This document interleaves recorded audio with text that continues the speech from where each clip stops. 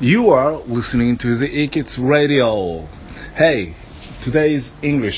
今ね、オンラインレッスンが終わったばっかなので、頭の中、オンラインレッスンも全力でやるでしょ。だから、いいネタを全部言っちゃうわけね。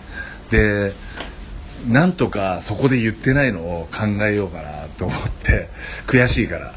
オンラインレッスン受けた人がこれ言ってたみたいに思うのが悔しいので、新しいのいきます。今ね、外出てみたら空がすごい青白いので、あんまり知らない人いるかなと思って、 Pale, it's pale, P-A-L-E, You are pale.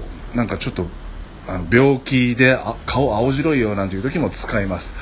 It's pale outside, The sky is so pale っていうのが今思いついたので、それを早速使いました。今日の単語は P-A-L-E、 青白い。興味あったら検索してみてください。